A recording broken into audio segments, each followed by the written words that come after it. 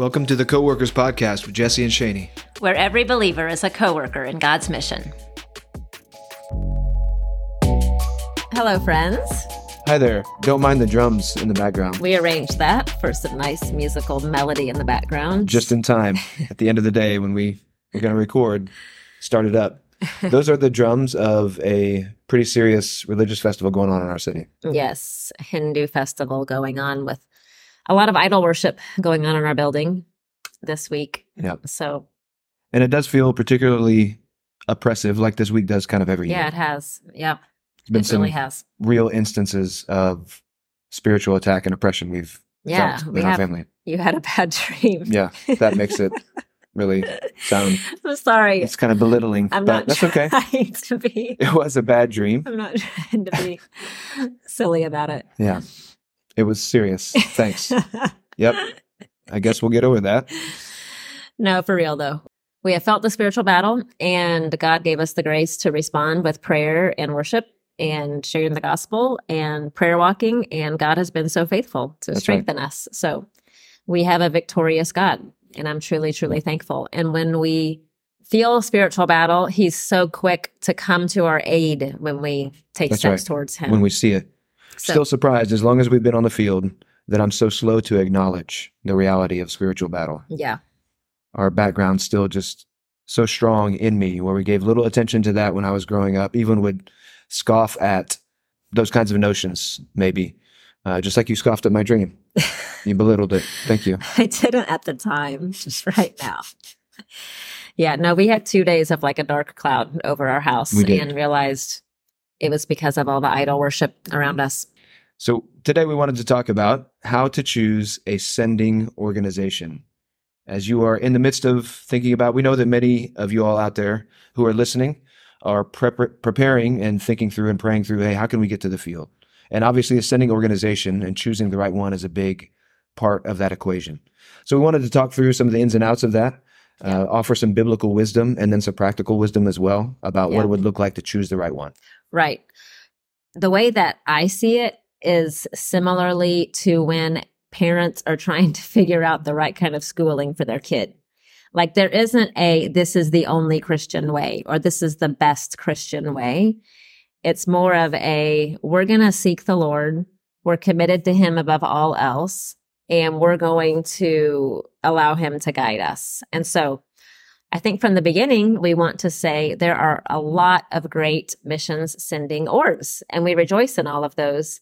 And we team with those on the field. That's right. We have some teammates from different orgs than ours. And we have others in the city that we partner with in different ways from different organizations. And so really thankful that even in our time on the field, there have been new organizations started, and we really should have a lot of pathways to get to the field because we need a lot more missionaries, right? That's exactly right. Yes. And in the midst of tons of good options for schooling, there's usually one that's the best, right? So, no, not at all. Shani didn't want me to say that, but I think that there is a lot of truth to that. Yes. We do. Praise God for diversity in the different organizations. We've learned a ton, actually, from other people who are with other organizations, which we sometimes call GCCs, Great Commission Christians, that we labor alongside of on the field. There's a lot of different strengths in different organizations. They bring a diversity of gifts like we would expect in the body, and sometimes some welcome challenge about maybe something we see that they're doing that we're not as able to do, or a way of thinking about doing things in a new way. Yeah. And so in the same way that competition, so to speak, it's not competition, it's friendly competition, but that can drive innovation. Yeah. We have seen that, the results of that in our own time on the field, our own organization also. Yeah, a natural sharpening through that, I think. Yeah. So with all of our topics, I think the most important thing we want to look at the beginning is, what is the biblical foundation? What's the biblical pattern? I think there are biblical parameters. I think actually this is a really important question. Obviously, we would say that. But sometimes I think we can naturally assume that a missions organization is just purely a practical thing, that there's maybe no biblical background for that or even biblical warrant for it, that it's purely just a practical construct that we've made up. That's right. In order to facilitate what we do believe is biblically mandated to us, is to go to the nations and make disciples. But I would actually argue there's biblical warrant for even the concept of a missions organization. And it's rooted in the biblical idea of missionary teams. In the New Testament, we see the first followers of Jesus in the power of the Spirit and obedience to the commission. They taken the gospel to the ends of the earth. That story begins in the book of Acts, right? The way they did it consistently was by working on teams. And that started from the first official team, the first officially sent team in Acts 13, when Antioch commissioned and set apart Barnabas and Saul. Okay, so here's the profile of the team makeup. Here's two guys from different places, different local churches, you might say. Saul originally from Tarsus, of course, but kind of saved and sent out initially by the church in Damascus, maybe. We could call the church in Damascus a sending church. And then Barnabas from Cyprus originally, but seems like maybe he was saved and he was definitely sent out from the church in Jerusalem to check on the church in Antioch in Acts chapter 11. So their own origins, their own sending churches, and yet now they find themselves together at Antioch and they're commissioned and sent out by the church in Antioch to go and do this work. So in that sense, there's another sending church in the picture. That's the church of Antioch. This pattern continues in all of the co-workers mentioned throughout the New Testament. We find out where they're from, who their sending church was, but then they join either that particular team. They'll join either Barnabas or Paul later on, or form their own team and go out. Timothy, of course, from Lystra, Acts 16, as they go back, they're visiting the churches established from the first missionary journey. He's recruited. It says Paul wanted him to accompany him. So he's recruited out of there. The list of workers, the 7 workers that we've talked about a lot from Acts chapter 20, verse 4, that were a part of Paul's missionary team, it lists where they're from, right? Tychicus and Trophimus from Asia, it says. So likely from Ephesus or from the area around there. Others that are listed as being from Macedonia. So we know they're sending churches. Epaphras is from Colossae. Epaphroditus is from Philippi. He actually carried the collection to Paul, the support that the church at Philippi sent. Phoebe from Cenchreae. Priscilla, Aquila, originally from Pontus, but then it says he came from Italy, from Rome, established a work at Corinth. So all these different people from different places led by the Holy Spirit to the same type of work to go take the gospel to the nations, and they find themselves working together. The Spirit draws them together, and so they actually work together as a team while they're on the field. So the fundamental unit, I would argue, from the New Testament is that missionary team. That forms the basis for the idea of a missions organization, because what we see is the way they were doing it, different people from different local churches teaming together, that looks remarkably like the same way that we do it today, right? And all these teams in the New Testament, we find that they were working in different places simultaneously, and yet they were still connected. For those who were under Paul's influence, we see him giving directions. Hey, go here, do this, take this letter over here. So there's a sense of unity, even though they weren't always working together on the same particular team. And to me, the fact that they were interconnected like that, and also still related to the churches that they were sending out. After each missionary journey, Paul returned to the church in Antioch and gave a report.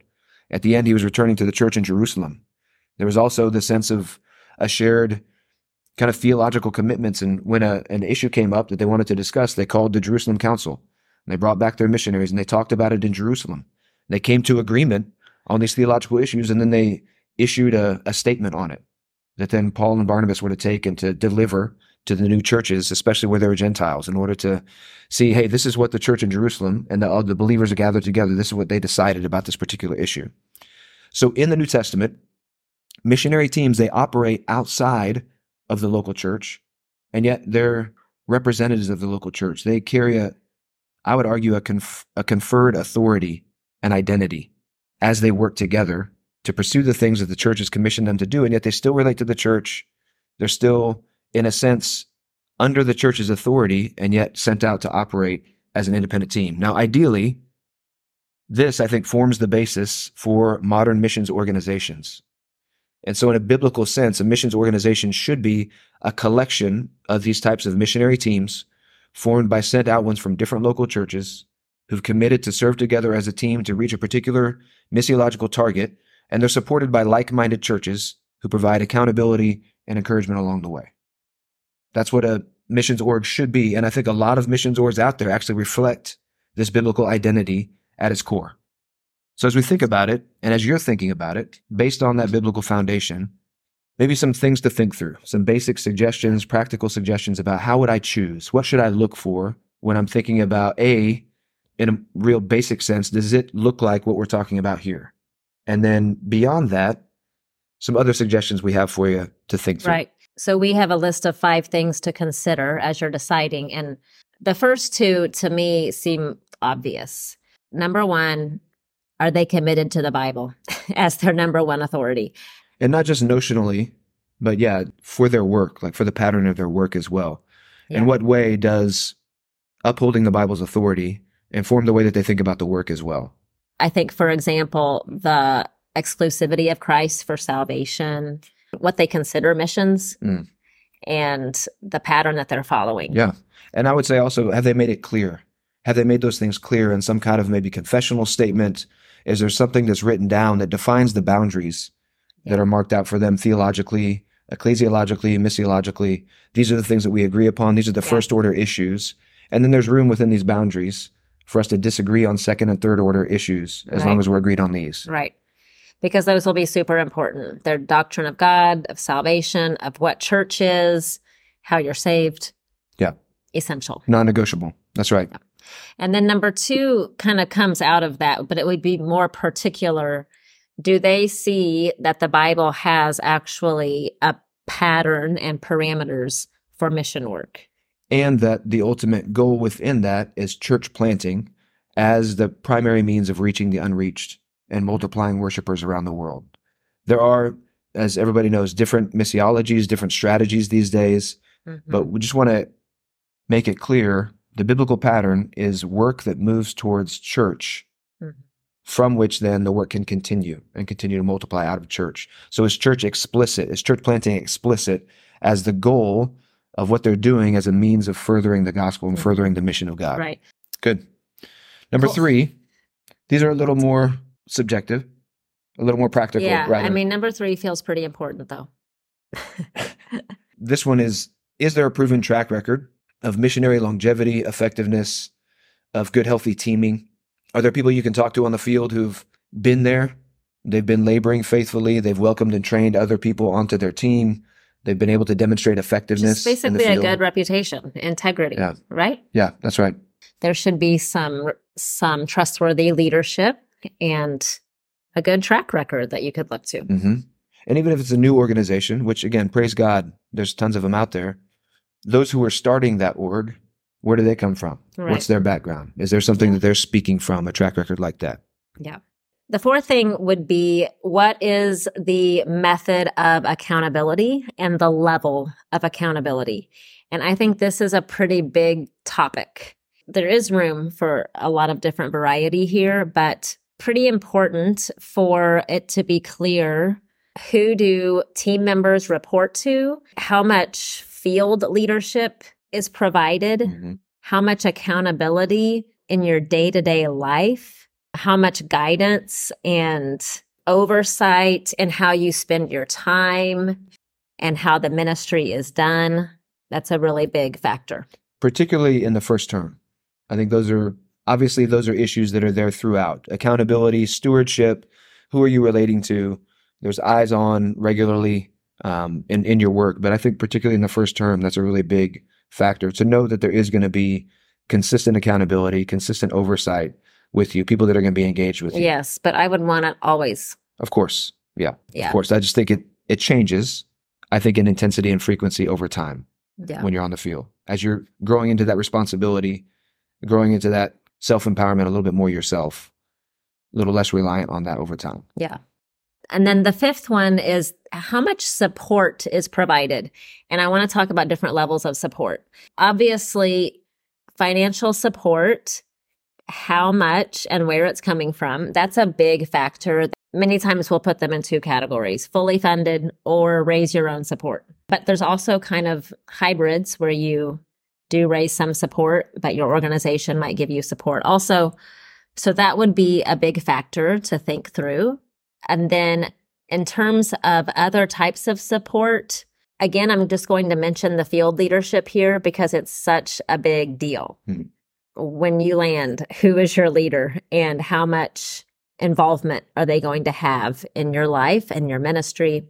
Also training, pre-field training, continued training on the field, leadership development, just that ongoing modeling and direction that's provided. And then there's a lot of other types of support that aren't absolutely necessary, but are super helpful, such as language learning support, TCK support, counseling, missionary care, medical support, resources for when you return to your home country and have your stateside. Those kinds of things, I think, is a big factor in choosing. It is. Support's a big deal. And I do think it's good maybe to clarify here that these are things that we're speaking to from our own experience as well. We have experienced, I think, one of the highest levels of support of any organization that's out there. Mm-hmm. And so there may be things that we just mentioned that maybe the org you're looking at and you feel inclined to maybe doesn't have a lot of that yet. Maybe they're in the stages of building that up. And so by no means would we say you shouldn't go with them because they don't have this fully supported model with all of the check boxes. We're not saying that. And ultimately, our calling, we're responsible to God first, right? He's the one who calls and he will provide. But these are just good things to ask along the way that we have seen through our own experience and through the experience of many colleagues. These are just very practical, real life issues that come up, and to examine the level of support that's provided by the particular organization you're looking at is a big deal. Right. I think just to consider what they do provide and then what they don't, you need to know how you're going to get that when you need it. That's right. Just to have a plan for that. That's right. Because life on the field is stressful. And so there's times when having a medical consultant or really good insurance is really important. Yeah. You know? Could be life and death.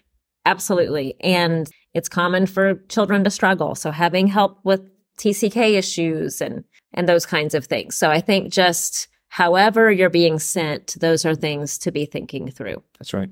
Related to this last point about how people are supported and funded, I think like Shani said, if you wanted to put them in two primary buckets in terms of organizations, there's fully or mostly funded, and there would be support raised, would kind of be the two big buckets.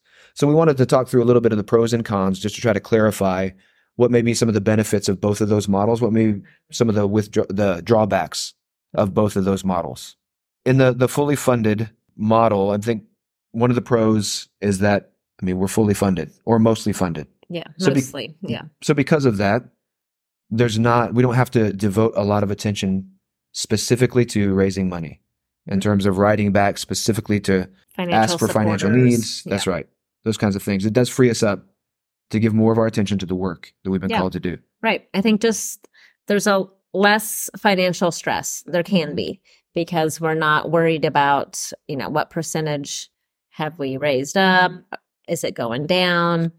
And so that's just a blessing. Yeah. That we don't have to devote a lot of time and energy to that. Mm-hmm.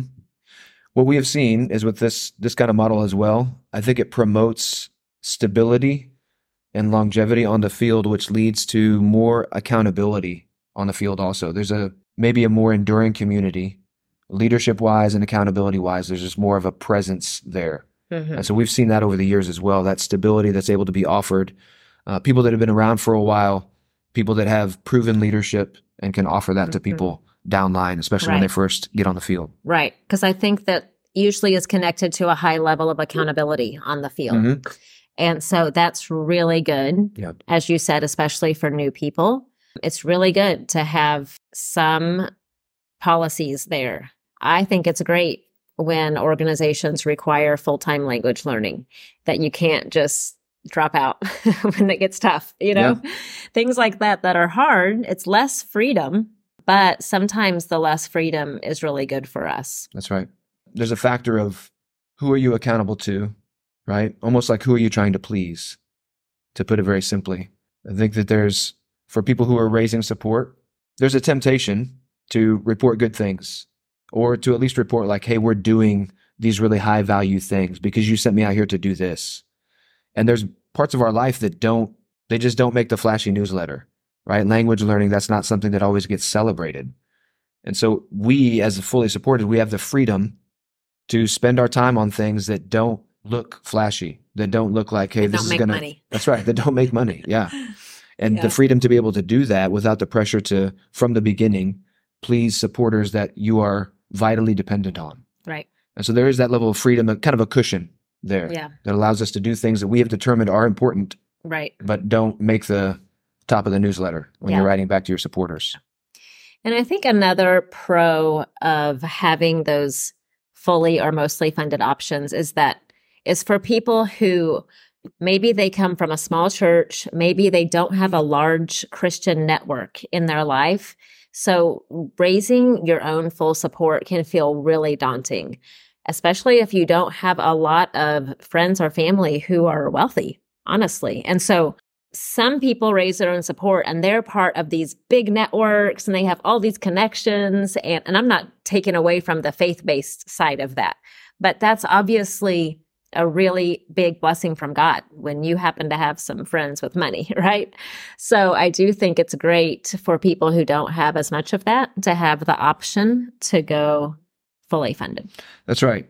I think that it's important to point out just the practical basis of this model of cooperation. This is the model that our organization was founded on, is churches maybe of limited means who are committed to sending decided to cooperate because they could do more together and they could send more together because by themselves, they couldn't necessarily accomplish this. So it can be, I think in the support raising model, we can lose sight of the fact that there are lots of churches who aren't resourced enough to do this and maybe potential goers who would really struggle to put that together, to find the type of resources that are required to be able to be sent out.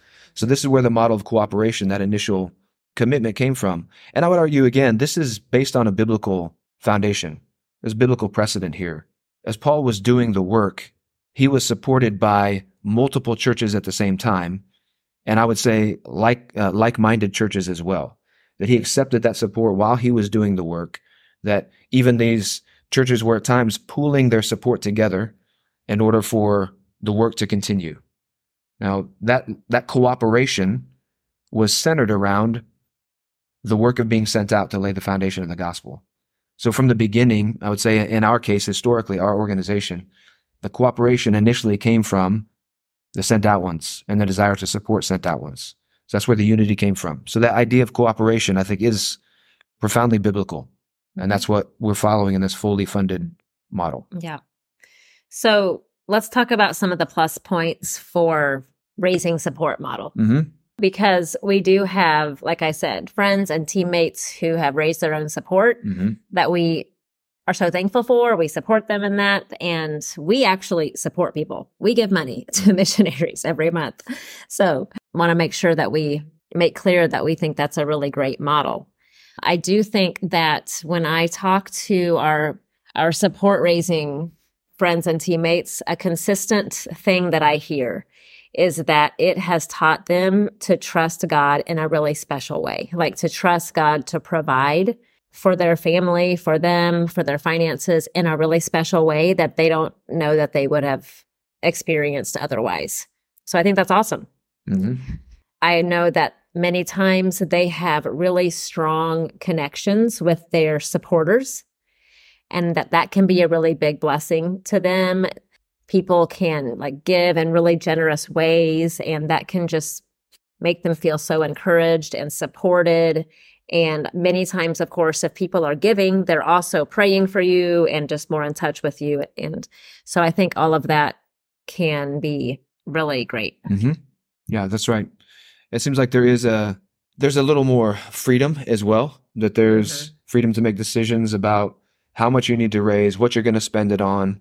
There are inevitably, with a fully funded organization, one of the things that we've seen over the years is there's kind of a natural inclination towards equity and trying to provide the same thing for everybody, and even trying to manage bitterness, honestly, from people when they see other people who might get more advantages than they do. And so it's almost like this enforced equity across the board, which can be exasperating, right? That can be a little difficult from time to time. But when you're raising your own support, there is a greater level of freedom when it comes to those things. Right. I mean, I don't like being told no. I like to be able to do what I want. Don't know if I'm the only one out there. So of course, if you have high accountability and you have policies, there's going to be times you don't like the decisions made that affect your life, right? Now that also, I think that's a plus and a minus. For instance, because there are some things decided for us, we just don't even have to worry about those or consider that, And so I think there's also a goodness in that. And I appreciate a lot of those. But yes, sometimes people feel like they want more freedom than a really involved sending organization might allow. Mm-hmm. So, question, do you think that raising your own support is the more faith-based model? Like it requires greater faith in God than going through a fully funded organization? I feel like this is a trick question. Are you trying to fool me? No. You want me to say? Hear. I think it's a common question. Yeah, it is a common question. And I think, obviously, in our case, I would say no. If I did believe that, then we would do that, right? Right. We would change course and do that. Well, what would be your response to someone who says that? I think that there's many ways in which we are faith-based. Just because our salary is guaranteed, actually, our salary isn't, in some senses, isn't any more guaranteed than people who are raising support through churches. Once the agreement is made and they make a commitment, their salary is guaranteed also. And so the people have said, hey, for this amount of time, we're going to support you at this amount. And I think that those both honor the biblical model of churches giving to support the work. I think as well that if we're going to take the whole biblical picture into account, what we see normally in the New Testament is churches as churches giving to support the work. I'm not sure in a faith-based or support-raised model, it seems like there's a lot of individuals that give kind of collected together, even maybe outside of the knowledge of the church as a whole. And so I would say if you're taking the whole biblical picture, ours is the fully funded model is just as biblical because it is, the churches are giving as churches. And so there's full accountability and full connection in that. Right. Well, I think there's room for both, actually, right? There's room for churches giving. They are giving for the missionary support. There's also room for individuals giving directly towards ministries, right? And so I think it's kind of allowing for both. Both those happen. Yeah. Yeah. Yeah. So it is just good to remember, I think, that both of them have their own elements of faith. Both of them have their own elements of depending on or relying on the Lord. I know for us, there's been many things that we wanted to do or projects we wanted to pursue that we didn't have resources for. And so we prayed and asked the Lord to provide those things and provide through partner churches to see those things happen. And so we've been relying on Him to do that. Right. And I think no matter which organization you're with, there's a certain amount of responsibility on us on the field to stay connected with our supporters, you know, to stay connected to our local sending churches, to those individuals who particularly support us, pray for us. There's a spectrum of how connected missionaries are, right? No matter the organization. That's right. I mean, you can raise your own support and barely connect to your supporters, or you can be fully funded and barely connect to your supporters, right? And so I think that's a lot of that is on us. It's good. As we wrap up, I think hopefully you heard from us. I think there are a lot of ways to fulfill the original biblical purposes or the biblical foundations of what we're talking about. To be sent out, to honor the biblical pattern that churches do that. They affirm and they send out and they support those that are sent out. These missionary teams are comprised of people, believers from different local churches, and they partner together on these teams to do the work. And they're supported by churches as they do that. I think you can do that through the fully funded model of a large organization and through more the support-raised model through maybe smaller organizations or other organizations. We wanted to close by maybe just expressing a little bit of appreciation for our particular organization. As we've said, it's a fully funded model, or mostly funded, I guess we should say. There's a lot of times that we're still raising funds for particular ministry projects or for particular things that come up. So there's still lots of opportunities for that. But I would say we're one of the few denominational organizations, mission organizations that's still around, that still operates on that mostly funded model. And do just want to say, maybe express a little bit why we're thankful for that and why I appreciate this particular organization that we've been with for the past 18 years. It's easy, I think, to kind of point out the weaknesses of a large missions organization like ours. We seem like we're the Starbucks in the third wave world of missions orgs, right? We're kind of behind the times maybe, or we've got, we're too big, too corporate, too many rules, maybe not enough rules, maybe too soft, maybe too hard, too many restrictions. So I think it's important just to know that we see a lot of value in what we have been doing together. There's a community of practice and a community built up over the years that I think is made possible by our funding model, that we are free to do things. We have incredible resources in our organization that are actually made available to the broader Great Commission community. Things like research, things like developing tools.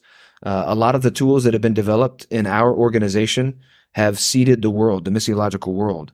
And I think they did that because we were freed up to do those things and to really concentrate and spend more time digging into those things. So because of that, I think we have been able to lead out in a lot of ways. And then the level of support, like we said before, is just incredible. We have felt in the darkest times in our lives, the greatest challenges we ever faced as a family. Our organization, which means the people who were there as a part of our organization, came around us as family and took care of our needs and walked us through that. And so that for us makes us really grateful. And we've seen nothing that changes our perception of that in our 18 years of experience with the board. Of course, there's been some failures, there've been some things maybe that we've seen we wouldn't prefer, but along the way, definitely more good than bad, which makes us really grateful to be a part of this. So just to say, again, to affirm all the different ways that people would come out, to also in the midst of that, I think appreciate the particular ways that God has allowed our family to do this work and to fulfill it. Yes. In a family of coworkers that we love and that we're very grateful for. Yep. So hopefully this has helped you all listeners. I hope that you can at least know the talking points. If you're on the field and you have people in the States or in their home country looking at coming overseas, some things you can help them think through that they should be thinking about as they choose an org. Some things to be thankful for those of us who've been on the field for a while. We know it's easy to fall into entitlement or lack of thankfulness or a critical spirit. And so we do want to stir up thankfulness for all of us on the field, whatever your situation is, just for the people that are supporting us in the States, the people that are praying and giving, and recognize that all of those are channels of God's faithfulness to us, regardless of the particular pathway. All those are ways that He's supporting us in the work. Mm-hmm. We want more and more people to come on the field through lots and lots of good biblical ways. So I hope that this will stir that up and that more people will be able to pursue reaching the lost around the world who need the gospel. That's right. The goal for God's glory. Let's go.